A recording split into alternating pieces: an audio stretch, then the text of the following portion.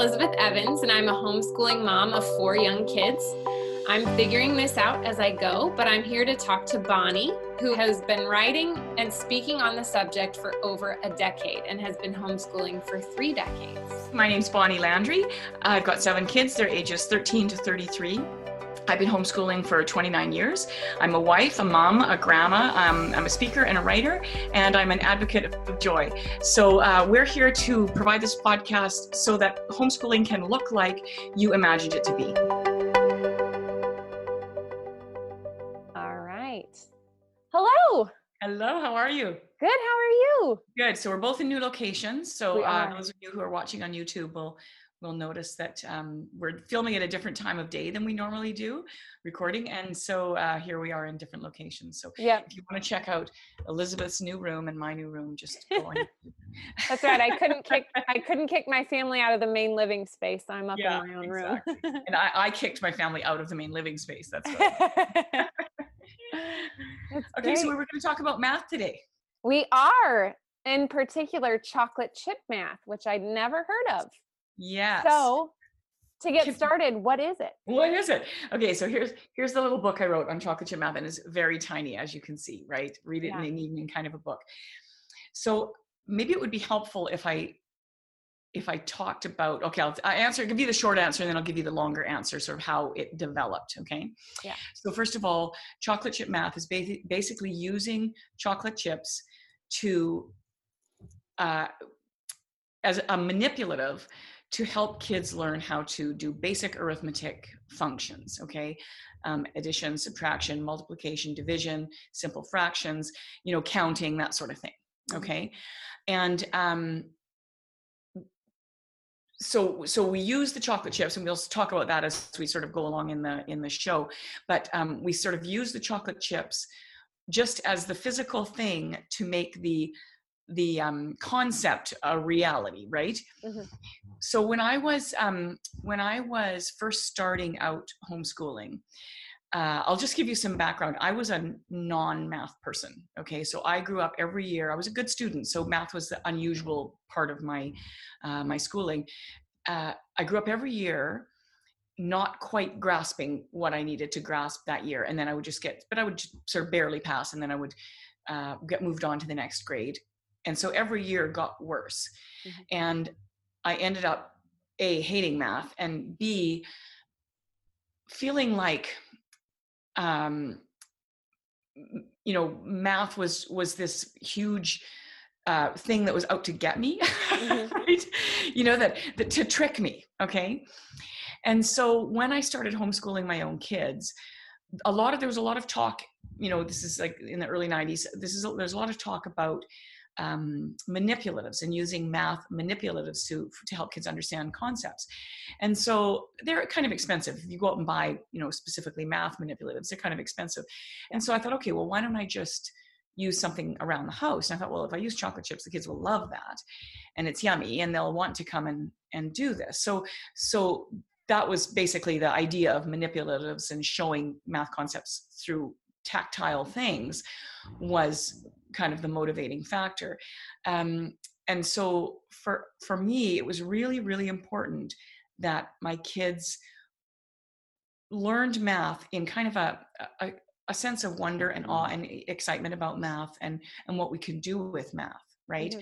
So I used a lot of what Ruth Beechick would call the natural inductive approach, sort of math all around you and wondering about math and talking about math in a really natural way.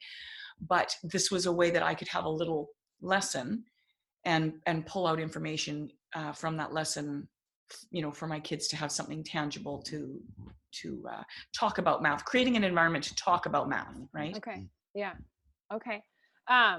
So that answers how you developed it. Okay. Yeah. Okay. Well, one thing that I'm thinking about as a mom, is it messy? I just think of chocolate as kind of melty. Is it messy? Yeah. No, I didn't find it messy unless there was a toddler on my lap grabbing the chocolate chips, right? Yeah, for sure. It was messy. So choose a brand of chocolate chips. You don't have to use chocolate chips. You know that, right? You can use some other, thing, raisins or whatever. Chocolate chips are pretty attractive though. Yeah. And so I would get those little tiny paper cups, and I'd put a few in the paper cup and we would dump them out on the table. And that's where we would sort of do our chocolate chip math, right? We'd be counting them out on the table. So they're not holding them in their hand per se. Yeah. And I generally would just say, well, just leave them on the table, then you can eat them, right? So they knew they would get them at the end of the lesson. But yeah, if the toddlers got into them and were holding chocolate chips in their hands, then that's going to get messy, right? Yeah. I always wear an apron. I don't know if you're an apron person, but I wear an apron basically 100% of the time that I'm home. Okay. So that helps a lot. Yeah. But so I didn't find it particularly messy because, they weren't holding them in their hands. But that's a good question. Yeah. I think of mess, and I don't know, my kids wouldn't leave them alone. Because we've done stuff with like dried noodles and they cannot stop touching them. But, yeah. They would touch them. I mean, that's really the point, right? Yeah. But in terms of just holding them in their hands, but also the lesson's really short. It's not like they're drooling over chocolate chips for an hour, I mean, 5 minutes, would be the average chocolate chip math lesson, right? Right. Yeah. Okay. Well, I was going to ask, how long do you spend on math each day? So it's quick lessons? Yeah. Well, first of all, a couple things. Chocolate chip math is really geared at a pretty young age group. Okay. Sort of K to 3 would probably be the age group we'd be talking about. But I think it's so important to be laying that foundation and groundwork as the kids get older and when they move into more sort of conceptual math or a math textbook, to lay that groundwork of really, really clear understanding. Okay.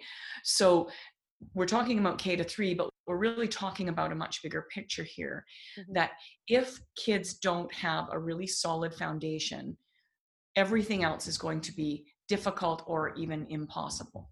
Okay. So when we talk about how much time we spend, bear in mind that the goal of that is to be absolutely certain that your child knows the basics. Okay. Now for me, so I know I'm sort of going beyond the scope of your question, but I think it's relevant. Okay. For me, because math was so confusing, I wanted to know for sure that my kids were going to understand a concept before we moved on to another concept, right? That this was really solid. And so if you're working in a grade 7 math book and your kids don't have the basics down really, really clearly, I would stop doing what you're doing and go back and do the basics and make sure that they absolutely know, what addition is, what subtraction is, how it works, what multiplication is, what division is, how it works. Make sure they understand those really, really basic concepts before you move on to something else. And, I think that, so when I say 5 minutes a day, you could also be working in another math book. If you felt not confident working in a math book, working without a math book or a math text, you could still be doing that. But I would say absolutely take the 5 minutes a day and do this little formation thing that happens with math in chocolate chip math, because it's going to establish really strong math skills later on, right? And that's just vital beyond words. Right. Okay, so we don't have chocolate chips here, but are you able to explain what a lesson would look like if you're say teaching addition with chocolate chips? What would that kind of look like? Let's sort of run through the gamut. Like if you were first starting, and I would start chocolate chip math. Some of my kids started at 3 because they looked like, they're looking at a situation and they're thinking, oh, that looks fun and yummy. Yeah. And so, of course, what kid wouldn't want to do that, right? So we would start off just counting, and so I would say, so first of all, we count together. So, I take their finger and we move one chocolate chip over, 1, 2, 3, and so we just count. Maybe we start with up to 5 and we move up to 10 or whatever. And then I start counting. So I count every other number. So I'll say 1, And then they say 2. And if they don't know, then I say, so that's 2, right? And 3. You know, we need to count. We need to have an understanding of numbers before we move on to anything else. Right. And you know when that happens, like my little grandson over here, he's 4, and he's just all of a sudden, he's known about numbers for a long time, and he, you know, counts. But all of a sudden in the last month or 2, he knows what it means, right? Because he will count things and he'll count them accurately, right? Yeah. There are 6 sunflowers in my garden. Oh, there are 6 people sitting at this table. There are, you know, Uncle Abel just walked away. There are 5 people at this table now. You know, like all of a sudden his understanding of numbers is just, boom, it's there, right? Yeah. And so that's the moment that you're going to actually start working with the numbers, okay? And seeing what they can do. But in the meantime, we can count. We can take turns counting. Then they can count independently. Then you can start comparing things, right?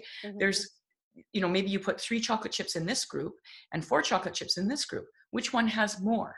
Yeah. Right? You know, how could we make them even? You know, if I was giving chocolate chips to you and your brother, you want the same amount. How would we change this to make that even? Okay. Right. So those little, just very sort of natural concepts happening, even at a very young age, you can do, you know, half. Could you give half of those to me and put them in my pile? You get to eat them, but I just want to see if you can know how many is half, right? How would we find out what half is? Yeah. Right. Yeah. And so things like lining them up. Say there was 6 chocolate chips and he gave me half and I had half. He gave me half and he had half. That okay, well, how do we actually know that it's exactly half? Well, we could line them up, 1 and 1, 1 and 1, 1 and 1. Okay, well, now we know it's exactly half. What if there was one left over? Oh dear, who gets that one? You know, not everything divides evenly in half. So we start with those kinds of conversations, right? Then we're going to move from that. Once we know that they solidly understand what numbers mean and what they represent, okay? Then we can start moving into things like, okay, adding. So we would just go, we called it plus ones in our house. Okay, if I have 3 chocolate chips and we add 1 more to my pile, how many do I have now? Right? So just plus 1 minus 1. You know, so we would do that, you know, 2 or 3 times every, you know, math lesson. Okay, if I had 14 chocolate chips and you gave me 1 more, how many would I have? Yeah. Right. So, you know, that's a very simple thing. And then from there, okay, well, now what if we added 2 to our pile? Now you have 3. What if we added 2 more to your pile? Okay. So this is, you know, this is where we're starting with subtraction and addition, just plus 1s and plus 2s. And then of course, once they understand those concepts really well, you can move further out. Years ago, I went to a speaker at a conference who was speaking about math. And she said that the number that we can hold in our brain really easily visually, we can visualize in our brain is 5. And that was a really helpful thing to me because you think, and you actually break that down. You don't think of 5 things. Like if somebody says 5 apples, you don't picture 5 apples, you picture 3 and 2 usually, right? And so it's easy for us to picture 3 and 2. And so that was a really neat thing for me to kind of work with my kids, is that if we think in sort of 5s, that we can, when we think about introducing things, that can be in the back of our mind, that those are easier things for kids to wrap their brain around, right? So from there, then we would be going, you know, obviously subtracting and then multiplying. Okay, you have 3 groups of 2, right? And that's so easy. When we talk about 3 groups of something using a multiplication sign, that's a hard thing for some kids to wrap their brain around. What does this mean? Yeah. You know, but if we say, okay, let's take 3 groups and put 2 chocolate chips in each group, right? It's so obvious what 3 groups of 2 is, you know, oh, and look, 2 groups of 3 is the same thing. Yeah. Right. So we can show them those things as we move along. Right. So once we get up into higher numbers, obviously we're not going to use chocolate chips anymore. Right. Yeah. Because it becomes imprudent. You know, you're not going to have 100 hot chocolate chips that you pour out for your kids. You know, I might go up to say 20, you know, and after that, then we start working with paper. Right. Yeah. But they usually, even when I start on paper, I usually just pour a few chocolate chips into a cup, and at the end of their lesson or even during their lesson, they could get to eat their chocolate chips. Right. Yeah. Well, it's so funny. So I'm terrible at math. That's why I follow the Saxon math book, because it tells Right. me what to say for each step of the way. And so I feel like I can't fail if I'm doing exactly what the book says. Yeah. Um, and so this year we started with multiplication, and I went through the school system. I have never heard the groups of that. I don't know if I just spaced out or what, but that to Right. me. And so I'm teaching this to my kids, and I'm thinking this would have made so much more sense for me if I had known it this way Yeah. growing up. I know. Well, I think I was well into times tables when a teacher I had used the term groups of, Yeah. and all of a sudden it was like, oh, is that what that means? Yeah. That means group. That means, oh, God, it Right. changed everything, right? It changed everything. It does. Because otherwise, I was just memorizing completely random bits of Yeah. information. Yeah. I know. Right. Well, and also I learned like tricks. So, okay, so here's another question. I've found out with the Saxon math book that there are tricks to remember addition. So, like your 9 addition facts, if you think of, so 9 plus 4 equals 13. Yeah. And the 13, if you put 3 plus 1, that equals 4. So that's a way to remember that 9 plus 4 equals Oh, right. 13. Okay. Yeah. So my question is, do you still learn those tricks that, are helpful with that? Oh, for chocolate chip math? sure. Yeah. But of course, that comes later on. Okay. When they're when you've sort of gone beyond the chocolate chips, right? That Right. comes later on. Yeah. And any app or program that you use for times tables is definitely going to explore sort of the tricks of timetables, or the trickier ones. Right. But one of the best things I ever learned with my kids doing timetables was when they get to the point where you want them to be memorizing times tables, and they're kind of doing that all the way along, right? Mhm. That you actually take a chart that's got 1 by 12, 1 to 12 and 1 to 12, like what do they call a multiplication chart, right? Yeah. And you fill in all the ones they know. Okay. Okay, they know the 5s, they know the 10s, they know the 2s, they know the 1s, they know the 0s.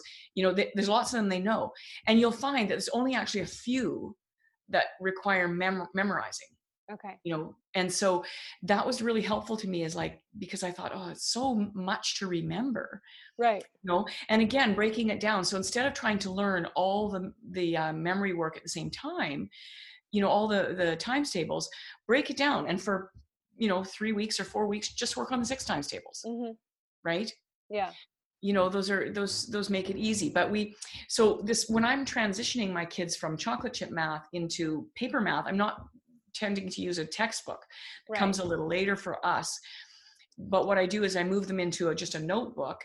And then the things that we're doing with the chocolate chip math, I write it down. Okay. Right. So I'm writing down the numbers, and I'm writing down the symbols. So we're still doing chocolate chip math, but I'm writing it down. By this time, they can recognize their numbers, and they know their numbers. But that I'm writing the symbols down. So 6 plus 2, well, here's the 6, here's the 2 in chocolate chips. Here's the symbol that means. Mm-hmm. Plus, whenever they're ready for that. And for some kids, that'll be right away. And for some kids, the idea that you're using a symbol instead of saying 6 and 2 just takes longer to gel, right? So we just have to be sensitive to when they're ready. Right. And I think that goes back to, we've talked about this several times, the trying to check off boxes, and feeling like, I think it's, as a homeschooling mom, the idea, it's the unintentional rushing through. Like, you've got to know this, so we've got to keep going. And, even if you don't quite understand it. And so that's a fault on my part, or any of us parents trying to homeschool. And absolutely, yeah. And we're notorious for that, right? And we don't do ourselves, it just creates stress, right? Yeah. Something that I was going to say that I think is sort of an important note about math is, and why to me it's just so vital to spend these years making sure they're really, really solid, is that when you're learning math, it's cyclical, right? So you kind of learn the same things over and over again every year in a cycle, right? So at a little bit higher level every year. So a Right. little bit more material. So for fractions, for example, you're going to first of all learn halves and quarters. And then later on, you're going to learn, uh, more minute fractions, right? Mm-hmm. Then you're going to start learning how to add those fractions together and subtract them and multiply them and divide them. And then what do you turn them into decimals, and all the things that you learn about fractions is introduced a little bit at a time every year at a slightly higher level. So we have sort of this spiraling upward effect, right? Mm-hmm. What we have to bear in mind in terms of, and this really plays into the whole idea of checking off boxes, what we have to bear in mind is that if you took a 12 or 14-year-old kid who had say never really learned math, okay, I'm not suggesting you do that, I'm just saying think about it for a moment. If you said to them, there's a part of math is all learning about numbers and how they work together and how we can use them for finding information in the world, right? There's a thing we call fractions. Okay, so it's when we split things into parts. Okay, mm-hmm. So if we get each, an equal part, that's half, right? So if we take a circle and divide it down the middle, it's called a half. Mm-hmm. If we divide it again, it's called quarters. So they didn't need 6 years of schooling to know that. Okay, right. Because a 12-year-old or a 14-year-old is going to right away say, oh, okay, that's a half and that's a quarter. It's not like it had to be beaten into them to understand that. Right. Oh, okay. And there's 8ths and 16ths and 32nds, and there's all these other forms of fractions. So to get a grip on all of that might take a little longer. Okay. But then you can add fractions, mm-hmm. And this is how you might do that. This is what a numerator is. This is what a denominator is. But in a pretty short span of time, you could take a 12 or 14-year-old and teach them everything that a 12 or 14-year-old knows about fractions, maybe in a month. Yeah. Okay. So we get really caught up in these, ideas of that having to learn things and having to check boxes. They will get it eventually. Yeah. Okay. And if they had no math at all, they would still get it. Okay. And they would get it in a much shorter time. Okay. Yeah. So I think that what we have to bear in mind is when we're teaching them about numbers when they're young, what we're teaching them is wonder and excitement and purpose of numbers. Okay. And in that, you're building some really, really solid foundation that they can use later on, because the reality is that 12-year-old who has no math, it's going to be much easier for him to add and subtract fractions if he can already add and subtract whole numbers really, really well. Right. Okay. That's going to be a big boost in his ability. Okay. Mm-hmm. He doesn't have to learn that thing in order to do the new thing. Okay. Yeah. So, that's where we get so bogged down in the checking off of boxes and, making sure we're doing all the things that the book says we're supposed to do. But we have to bear in mind that cyclical effect of math and how we would learn it if we were older. Right? So if your kid's not getting something, don't hammer him over the head with it. He will get it eventually. That will happen. But, you have to just give them as much as they can absorb at the time and then move on to something new. Right? Yeah. So then, what do you do? My oldest hates math. He fights me on it. So how can I sort of reverse the damage of disliking math and bringing him, to be interested? I don't feel like he has to like it, but maybe to not be so. He's how old again, Elizabeth? He's 8.5. Oh, okay. I mean, a lot of times the reason kids hate math is the repetitive nature of it, right? Mm-hmm. So is he understanding what he's learning? Yeah, he's actually really good at it. He doesn't like the worksheets. He doesn't like, sitting down and doing his fact sheets. He just, right. I mean, anytime I tell him he has to pick up a pencil and write something down, he freaks out on me. Right. Yeah. We call them pencil phobes. There's lots of kids like that. So, I mean, it might be the kinds of thing that at his age, it's certainly not too late to ramp back and just instill in him a sense of fun about numbers. Right? Yeah. So a couple of things I would suggest. One of them is just trying some chocolate chip math. Saying, today we're not doing worksheets, we're doing this. Right? We're not doing any pencil work today. And maybe you can say every other day, we'll do pencil work, and the days in between we'll do chocolate chip math, Mm-hmm. right? And so, you know, that might be interesting and fun for him, right? Just to sort of explore what he knows, and understand the terminology that he's learning in his book. And you can just draw on whatever book he's using to talk about, you know, math concepts. Mm-hmm. But that might be fun. So there's other sources though. Like, have you heard about Life of Fred? No. Okay, so Life of Fred has a very different approach to teaching math. And I would suggest to people, I'll put a link in the show notes, but I would suggest to people to look it up, because it would, you know, be sort of a whole show just talking about Life of Fred and kind of their approach to math. It was very interesting. It wasn't super awesome for my kids. When I found out about it, I thought, this is amazing. I would have flourished with this kind of math. Okay. But they kind of sat on the shelf. We did a little bit of it, just didn't really jive with my kids. I think because of the sort of approach that we have had with math, that it just wasn't, it was sort of didn't make sense to them. And so, or not, you know, some of them, I use it with some of them a little bit. But I know some people had massive success with Life of Fred. And also another program that is fairly expensive, but I've heard just amazing things about, is MathUSE, MathUSE. Okay. It's a manipulative based math, goes right up to high school. And, you know, if you have a kid struggling with math, it's probably a good investment, even if it's expensive, because they will understand math better. They'll grow up understanding math. And that's ultimately what we want. Yeah. But if it's just a matter of that basic knowledge, before you invest in something like that, do some chocolate chip math, make math fun, give it some wonder first. Yeah. Right. And I don't think we ever did a math program where we did every question ever. Right. Okay. Every second question, you know, was generally the go-to, whether it was a math worksheet or whether it was a textbook. When they got to that level, you know, just do what you, every second lesson, every second question, because, you know, they're usually going through their, you know, everything they've learned up till now, and they've got a variety of questions. So, you know, course of a week, you're going to go to all the variety of lessons that they've learned up till now. So you're having that constant review. Mm-hmm. But a lot of times for a lot of kids, it's just so tedious. Yeah. Right. Especially if they know what they're doing. Yeah. Right. I mean, it's frustrating if they don't know what they're doing, and it's tedious if they do. Right. Right. So I don't see a big advantage in doing 30 questions a day. Okay. Right. So, just as how it relates to me, Saxon Math with the worksheets, yeah. It is, you know, every day it's repetitive, you know, and then maybe just a little, like one of them is what they've learned in that lesson for the day. Right.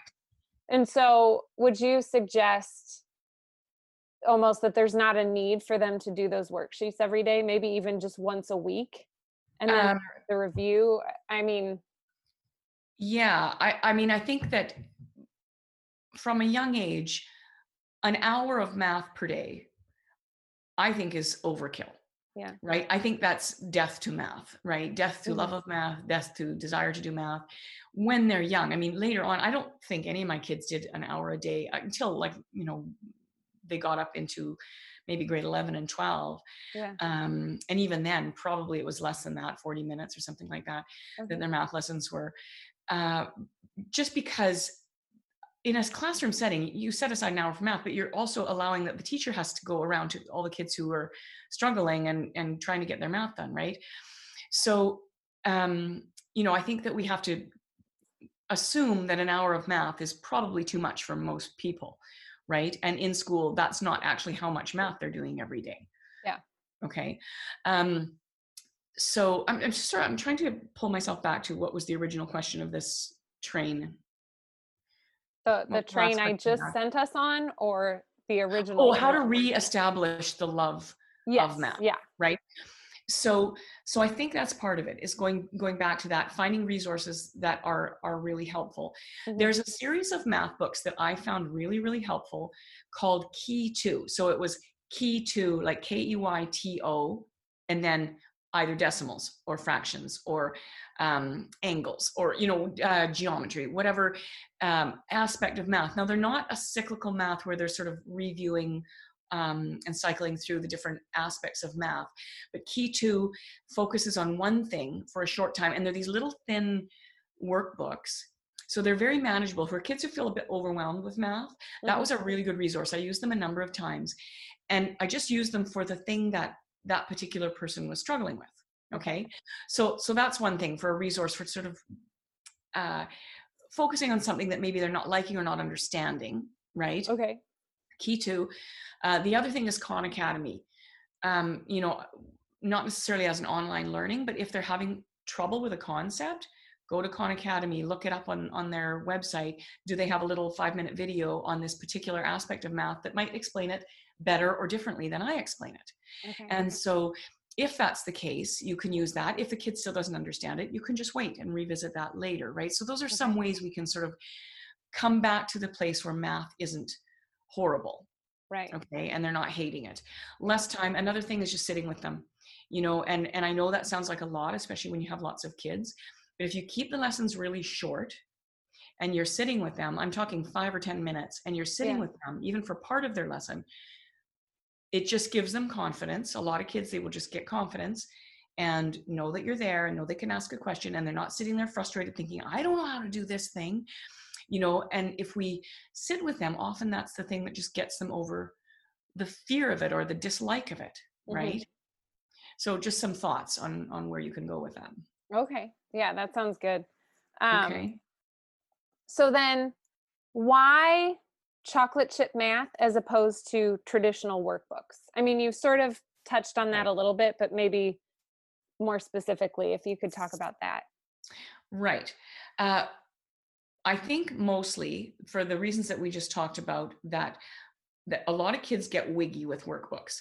A lot of workbooks are set up in kind of a school-ish way. And I think this is why Life of Fred is really good, because there's way less kind of busy work, repetitive work. You know, they kind of just cut to the chase. That's one of the advantages of Life of Fred. So there's nothing wrong with a workbook per se. People are trying to produce something that your kid can improve their education on, right? That's the goal of you know, a workbook. So there's nothing inherently bad or evil about that. What it does is it puts a pressure on you, and sometimes on the child as well, right? To do every page in that workbook, including the things that they already know, and including that which is too much for them to understand right now. So, you know, we can get very antsy if our child, okay, well, they're in grade 2 and they're supposed to be knowing this, you know, that we have to just toss the whole supposed to be, right? Try it, see if they understand it. If they don't, revisit it. Okay. You know, but we get like, well, but they have to know this. This is the thing they have to know right now. I'll just use, say, fractions as an example. They're not getting it. They're not getting it. Well, they're going to get it eventually, you know. And if we get all wound up or we get frustrated with them because they're stuck on fractions, we can't move on, right? But the reality is there's many things you could move on, and you just make a note to yourself, okay, we have to go back and you know, check on fractions and that they're understanding it next year or in 3 months or whatever, right? So there's pressure from a sort of a more traditional workbook. And if, you know, I think it's a good idea to get beyond that pressure, right? And allow the books to work for us and not against us. Right. You know? So then one thing that I was thinking about was, you know, you're saying if they're not getting it, move on, maybe come back. The way books are structured, is there a reason you shouldn't, I guess, move on? You know, like, it's obvious that you do addition and then subtraction, right? You know, you don't want to skip over addition, and because that just doesn't make sense. But how do you know, okay, it's okay to skip fractions because we don't really need that knowledge for A, B, C, and D. But sometimes I'm unaware of, oh, well, hey, it'd be really good if they had known this first and we already jumped into this. Yeah. And so that's where, you know, your traditional textbook is going to be really helpful in terms of going along in a linear way. Now, when we talk about math sort of being linear, as in you learn one thing, then the next thing, then the next thing, there are several subject areas, right? So we learn fractions, and we learn addition, subtraction, multiplication, division. We learn decimals, you know, various aspects of math.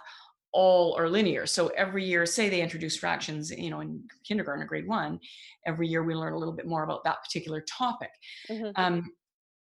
So we can skip fractions in the sense that we know we can jump in grade 4 if we had to and learn fractions. Okay. Yeah. At the point at which you notice that they're starting to understand fractions, right? You're going to revisit occasionally. Something like math, something like adding. If a child has no idea what you're talking about when you're talking about doing long addition, mm-hmm. and they're just not understanding that at all, you can't really move forward in addition until they understand long addition, mm-hmm. right? So they will get that at some point, but you may need to spend, a lot of time on that, or a lot of time even backing off of it. Yeah. And then, if they are just completely clued out, come back a week later, 2 weeks later. Okay, let's see if we can try long addition again. Okay, so I'm going to, try another approach. Maybe you can even be educating yourself. Okay, how can I approach this a little bit differently? Mm-hmm. And that's why it's nice to have more than one resource around your house for teaching math, because you can approach like the groups of, right? Yeah. Sometimes a different terminology, different understanding can just help the child. Oh, okay, have that dawning moment. Okay, Yeah. that moment, they're not going to have the dawning moment until their brain is ready. So then you just keep doing your basic math addition that you're doing, and you keep trying. Mm-hmm. Occasionally you keep trying long addition. One day it's going to be, oh, they'll get it. Yeah. Right. So that's what we're shooting for. So, we can't get that. And it would be ridiculous to push them on to long addition if they weren't getting it, right? So just, okay, well, obviously we're just going to have to start next year's math book, even though they're not getting it. No, it'd be way better to go back and get out your chocolate chips and show them long addition over and over again until they had that, but without beating them overhead with it. Take breaks, right? If they're not getting it, take breaks in between when you're revisiting it, right? Yeah. So. Okay, well then here is my final question, and it may be somewhat obvious, but how do you get started? Do you just get a cup with chocolate chips and just go to it?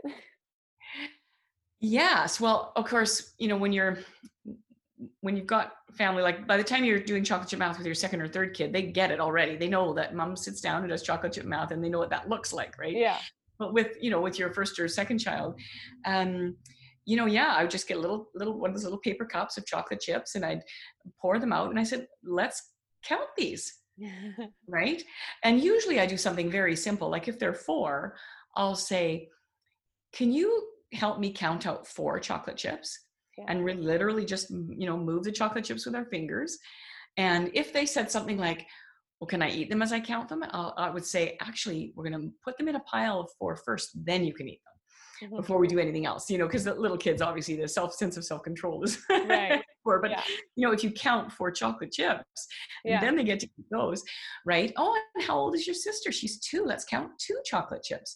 It's really just that simple. I pour out a few chocolate chips, and we count them, and we add them together, and we subtract them, and we make little groups as we move along in sort of our skill level, right? So it's just that simple. It's just simple and fun. Yeah. Okay. Well, I actually thought of another question really quick. Okay. That's okay. So when do you transition from chocolate chip math to more traditional, whether it's bookwork or, Right. Yeah, I think that is very kid dependent. Okay. So with my oldest daughter, we didn't do any formal math at all until she was 12. Right. So everything was just very informal. I don't know if I did chocolate chip math with her, actually. I might have started that with my second, but everything was very tactile and measuring and, all kinds of measures, very aware of math. I really recommend, I think I recommend these every show, but Ruth Beechick's book, The 3 R's, because she talks about opportunities for math in everyday life and how to capitalize on them, right? And that's a really important thing to be aware of, because even if you're just going a traditional workbook, textbook method, if you're not aware of math in everyday life, it's pretty hard to help kids understand when they'll use math, right? Because a lot of times kids get frustrated with math because they don't know when to use it. You know, like what good is this to me? You know? Right. And so the transition, I would say for most of my kids, sometime between say 7 or 8 and 10 or 11. Okay. Right. Okay. So from chocolate chip math to chocolate chips and a book in front of them, and then just the notebook, and then into a workbook or a textbook. Right. Okay. Sort of in that transition. But, you know, my kids, even in high school, when they were off doing on their own, I would usually, when they, at some point in their schooling, I would bring them down like a mocha or a hot chocolate, or, you know, a little piece of, you know, Purdy's chocolate or something, and they would get a bit of chocolate while they sat there doing their schoolwork, because I felt like it was remnants of chocolate chip math. Right. Yeah. Yeah. Yeah. So is that it for questions? That's it for questions. Okay. So yeah, if any more questions, or if people want to address sort of math at different levels and resources for math at different levels, just shoot us your questions, or on any other topic for that matter. I'd also be curious to hear what people use instead of chocolate chips. So comment. Yes. I know. Yeah. Somebody told me, what did they use? Skittles. Oh yeah. But you know, if you're deeply opposed to sugar, I was pretty tight restrictions with my older kids about how much sugar they got, but I felt like, you know, 10 or 12 chocolate chips was probably okay. Right. Yeah. So a couple things. So you can send your questions to my Facebook page, or message me on the Facebook page, Make Joy Normal, or my email address, which is on my blog, bonnielandry.ca. And, or what's the other way of getting a hold of me? Oh, through Instagram. A lot of people send questions through Instagram, which is fun. Yeah. And just a reminder, I'm doing a How to Write a Paragraph class on July 11th at 10 in the morning. If people are interested in that, I'll put the link to that in the show notes. For whoever's interested. And I'm going to really, really break it down, how to write a paragraph. And this is for parents to teach their children how to write a paragraph. And I had an interesting thought just come across my desk today that we'll wrap up right after this. But a lady that I have gotten to know over Facebook and, you know, have interacted with quite a few times said something about being interested in following this particular program, a particular program for school. But the only advantage she could really see was the weekly group meetups, right? And I thought, why couldn't we do that? You know what I mean? If people are meeting up in groups because they want support, they want advice, they want accountability, right? Those are the reasons that people want to meet up. And so I thought that's something we could absolutely take a look at. And I would really love people's feedback via those same, sources of getting a hold of me that I just gave you. Let me know if that's an attractive thing. And here's what I've got in my mind, and I'm open to thoughts on this. Sort of like keeping groups small, maybe 25 or 30 people, having an hour a week where that particular group of people gets together and brings their questions, their concerns, their successes, whatever it is, you know, a sort of a very informal meetup, and keep that really, really affordable so that, and I don't know, I'm thinking, you know, $5 to $10 a month or $100 for the year for a kind of that resource, rather than, if you would prefer to be schooling in this way rather than being a part of a program, if that puts pressure, if you feel pressured by that, then this might answer those needs in a really simple way. But I'd like to feedback before I jump in. I'd like some feedback from people if they're willing to give it. So I'm going to leave my email address here. It's makejoynormal@gmail.com. So let me know if that's something you'd be interested in. Great. Okay. Yeah. So we'll say goodbye, and I will chat with you next week. And I hope to hear about chocolate chip math, the successes. Yes, no kidding. So we'll put everything in the show notes. Thank you. Okay, bye for now. Bye.